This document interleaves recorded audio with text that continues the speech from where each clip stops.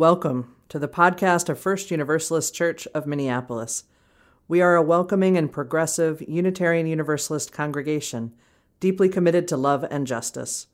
To learn more, visit us online at firstuniversalistchurch.org. Good morning. Good morning. Hey, Jill.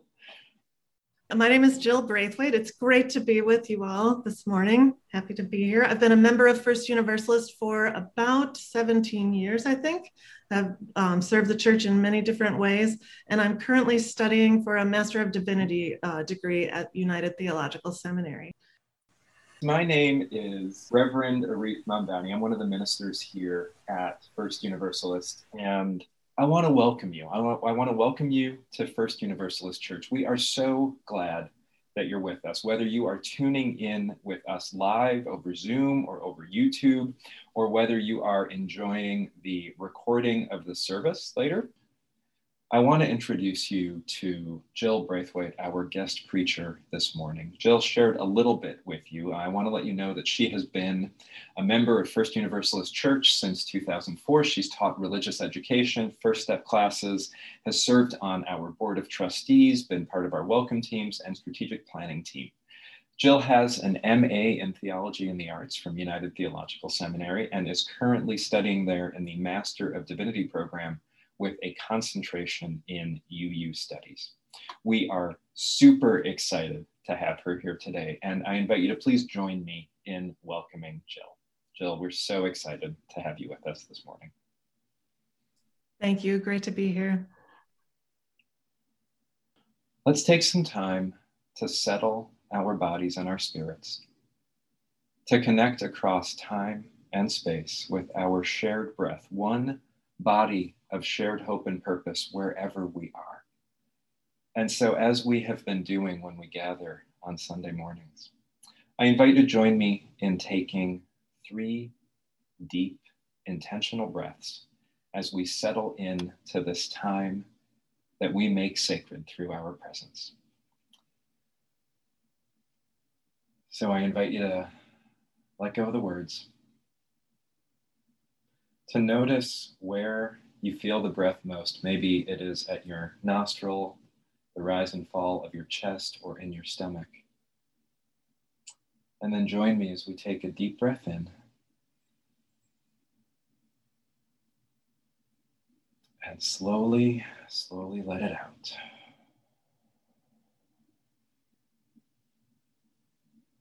And another deep breath in. And slowly let it out. And one last breath at your own speed. Slowly let it out. Welcome once again, friends. It is a joy to be together. And will you please join Sil and Felix in lighting our chalice? Please join us for the lighting of our chalice. Love is the spirit of our church, and service is its law. This is our great covenant, to dwell together in peace, to seek the truth in love, and to help one another. Thank you for that beautiful, beautiful chalice lighting. So friends, I want to share a story with you this morning. And the story that I want to share comes from the Buddhist tradition. Now, there's a good chance that you've heard a version of this story already. The one that I want to share today goes like this. There is a person out walking in the woods. They're minding their own business when they hear a sound and they freeze, knowing that sometimes in the woods there are dangerous animals around. So they're very still, but they're looking around carefully. And sure enough, there's a hungry tiger looking from some distance away, but getting closer. The person decides that they better not wait around to see if the tiger is looking at them as a snack or just passing through. And so they take off running. And sure enough, tigers being like pretty much all other cats, this movement convinces the tiger that whatever it is that's running, it must be worth chasing. And so the person is running away from the tiger and the tiger is chasing them. And the person gets to a cliff, and seeing that the tiger is close behind, they look down the cliff and they see a tree branch a little ways down. And so they climb down this narrow path. They squeeze past some boulders, big tall boulders, and they grab hold of that tree just as the tiger is trying to climb down behind them. Now, because of the boulders and all that, the tiger can't get to them, but they're, understandably worried. So they sort of climb out on that tree branch a little bit, and they're hanging on there, hanging on to the tree branch. The tiger pacing, they can hear the tiger, and they cry out for help. Someone help me, help! And a voice answers, yes. And the person yells, God? God, is that you? And again, the voice answers, yes. And terrified, the person yells, please, I'll do anything, just help me. And God answers, okay, then just let go. A couple of moments pass, and the person yells, is anyone else there? Now, friends, this is not a true story. Didn't really happen. There's no person, there's no tiger, no one is hanging onto a tree branch needing help. But there are stories like this in the Buddhist tradition that point us to a reality in our lives, that sometimes we need to let go of things so that we can move forward, so that we can move ahead toward the future that's calling us. Here's a way you might imagine it. Say you had a popsicle in one hand and a glass of really tasty lemonade in the other, and sitting in front of you was your favorite meal. Can you imagine that? For you to take a bite of your favorite meal, you would need to put something down, because we don't just dive our heads into our food, right? And that's kind of what the story points us to in a way, that sometimes we need to let go to move forward. And so I want to invite you to notice those times in life where you need to let go of something to move ahead. And I invite you to notice, to notice what that letting go feels like. And then when you've done that, when you've noticed that need to let go, noticed what it feels like, please come tell us about it. We'd love to hear.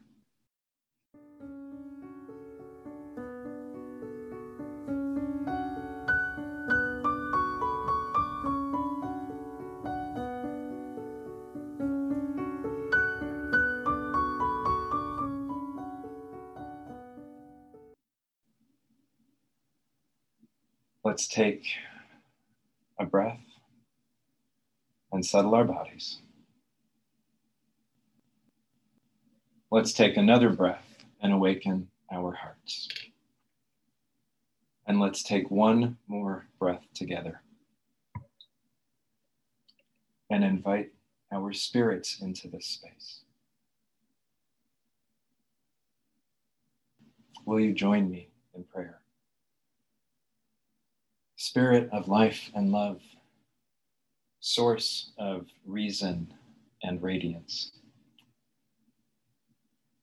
These days of cooler weather have been such a respite from the heat.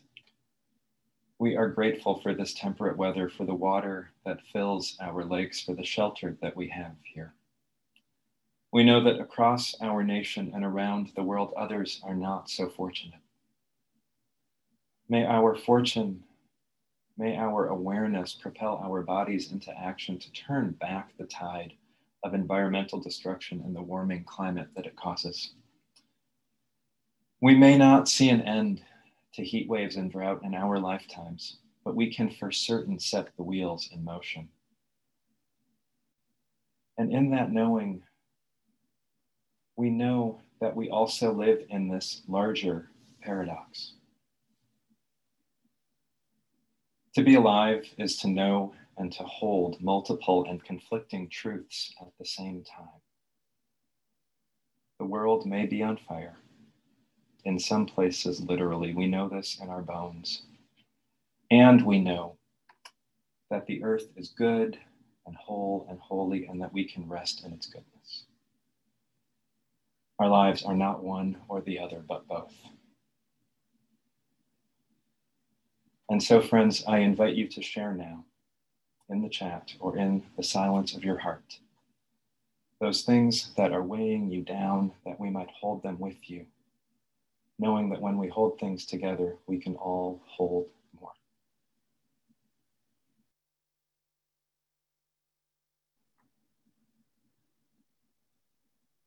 There is so much that we're holding.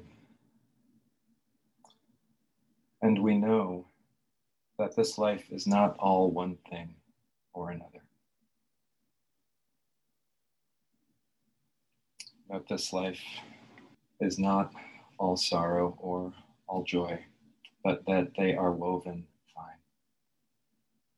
And so in this time of prayer in community, I invite you now to share in the chat those things that are lifting your spirits, that we might celebrate with you. Joy shared is joy multiplied. So share in the chat with us, or speak aloud where you are, those things that are helping you to make it through.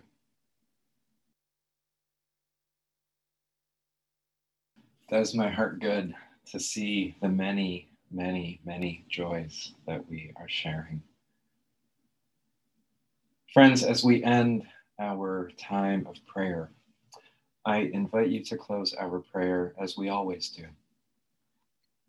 We pray that the grip of addiction be loosened, that the weight of oppression be lightened, that joy break through, and that love make every suffering bearable for us all. May it be so, and amen. And please join the York Hall family in singing Spirit of Life. Spirit of life, come unto me. Sing in my heart all the stirrings of compassion. Blow in the wind, rise in the sea. Move in the hand, giving life the shape of justice. Roots hold me close, wings set me free. Spirit of life, come to me, come to me.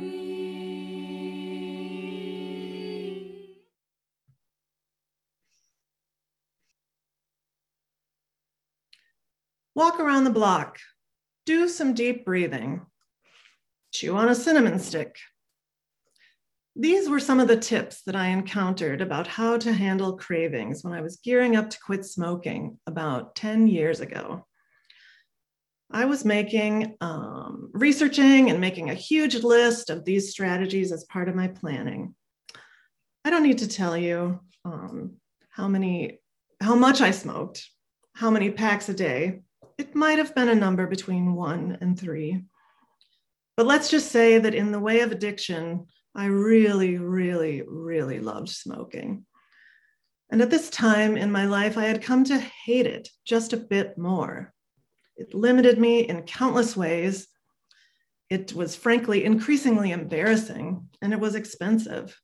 Oh, and did you know it's not great for your health? That too was true.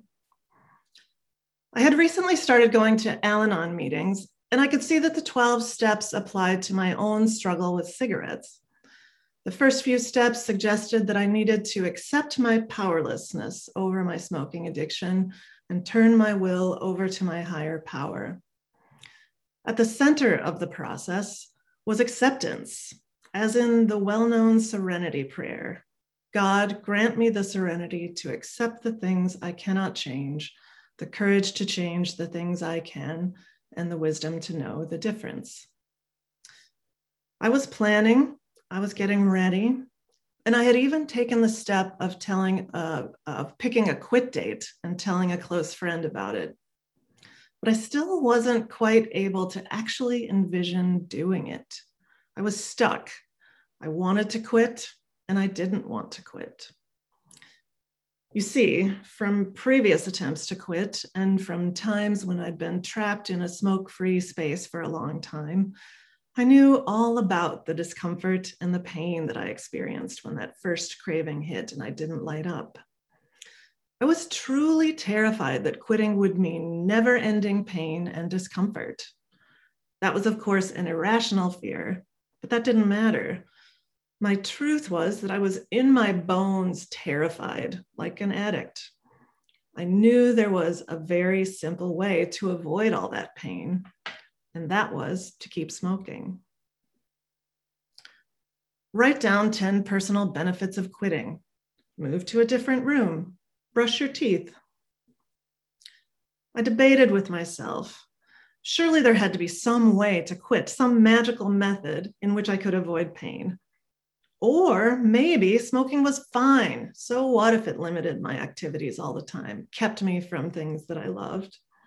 But yes, I did want to quit smoking. And I knew that at the end of the day, I could not do it without feeling pain. The Buddhist teacher Tara Brach writes about cultivating mindfulness and compassion in the practice of what she calls radical acceptance. She writes, "We free ourselves when we stop the war against ourselves and instead learn to relate to our lives with a wise and compassionate heart. The way out of our cage begins with accepting absolutely everything about ourselves and our lives, by embracing with wakefulness and care our moment-to-moment experience.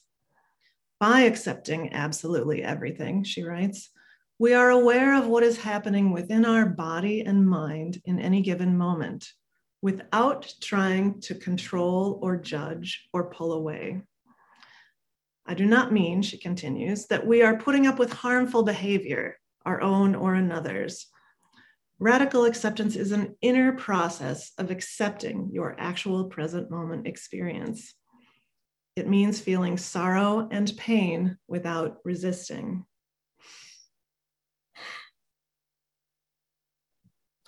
Sing a favorite song, drink a glass of lemon water, call a friend.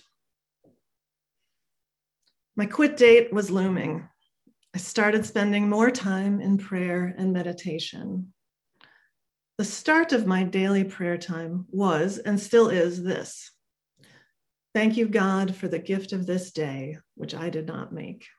Thank you for my experience, strength, and hope." Developing this spiritual discipline was new territory for me. Before this time, I hadn't really made space for deep, patient listening for the holy. It was opening up my sense of what spirit or God meant to me, and I was, to my surprise, developing a relationship with that. Count up the money you're saving, eat a healthy snack, busy your hands with a craft project. I kept adding to my list of strategies and tips. I kept praying and meditating, sitting with myself in silence. Praying felt good. I could feel something loosening in me, and I kept listening for God.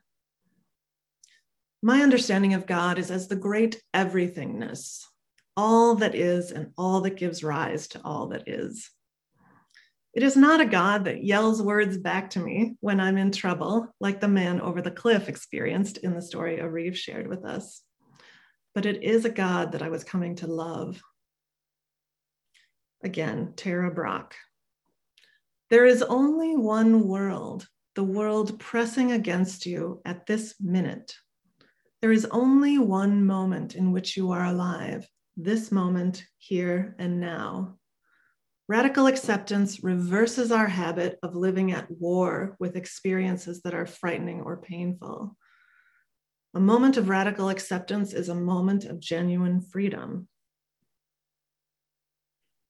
I kept praying, I kept meditating. I let myself really feel the life-shrinking futility of continuing to smoke, of avoiding pain. I began to imagine accepting what I wanted to do and the pain that it would bring. And one day, while sitting quietly in the sun in my living room, leaning over with my hands together, weary with desperation, I felt a letting go. I felt myself to be falling into a great cosmic net, and it caught me.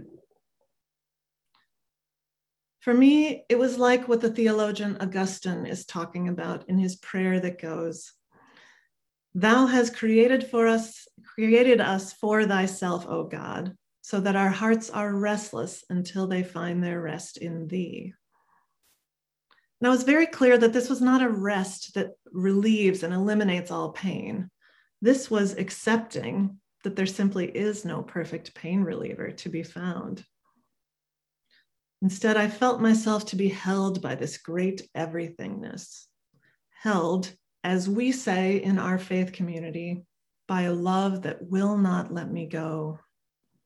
And I accepted this too. And I could see clearly what was next. Tara Brach notes that the curious paradox of radical acceptance is that when I accept myself just as I am right now, then I can change. Then I can move into what's next. The day arrived. I woke up and I didn't smoke. And you know what? It was okay. I mean, those first 2 weeks after I stopped were rough. There was pain. I relied on friends. I walked around the block. I prayed. I chewed on cinnamon sticks. That was a super helpful one, actually. But the true key to making it through was the ongoing decision, the leap of faith, I would say, to accept the reality of pain. It really was that simple for me. When we accept what is happening right now, as Tara Brach says, we end our war with reality. We can let go of a standoff with our own lives and move instead into harmony with them. Is there something about yourself or your life that you are in a perpetual standoff with? Is there something that you wish were not true, that you want to avoid? Can you allow yourself to imagine just for a moment what it would be like to stop judging that thing, to stop separating yourself from it, and to accept it lovingly as part of you and your life? What might it feel like to let go of fighting against that part of yourself? What next step might that make possible? I come up against problems with acceptance over and over again. I run into something I find super hard, and without even realizing it, I resist what's happening and hold my life at arm's length. At least now, I have experience with practicing acceptance, and I know that I can bear pain, that pain is one of the truths of life, and I can bear it with the help of my faith. I now have a revised list of tips and strategies that includes these. Practice radical acceptance about everything in your life, including the icky stuff. Be patient with yourself. Move forward toward faith in whatever is sacred to you, and let go. May it be so, and amen.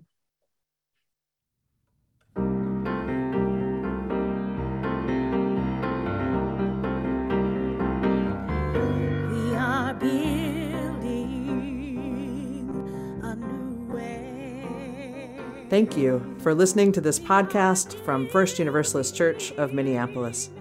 We are a welcoming community that finds strength in the diversity of identities of all who find inspiration and comfort here. If you enjoyed this podcast, please consider supporting our ministry. Text First Univ, that's FIRSTUNIV, to 73256 to make your gift. To learn more, visit us online at firstuniversalistchurch.org.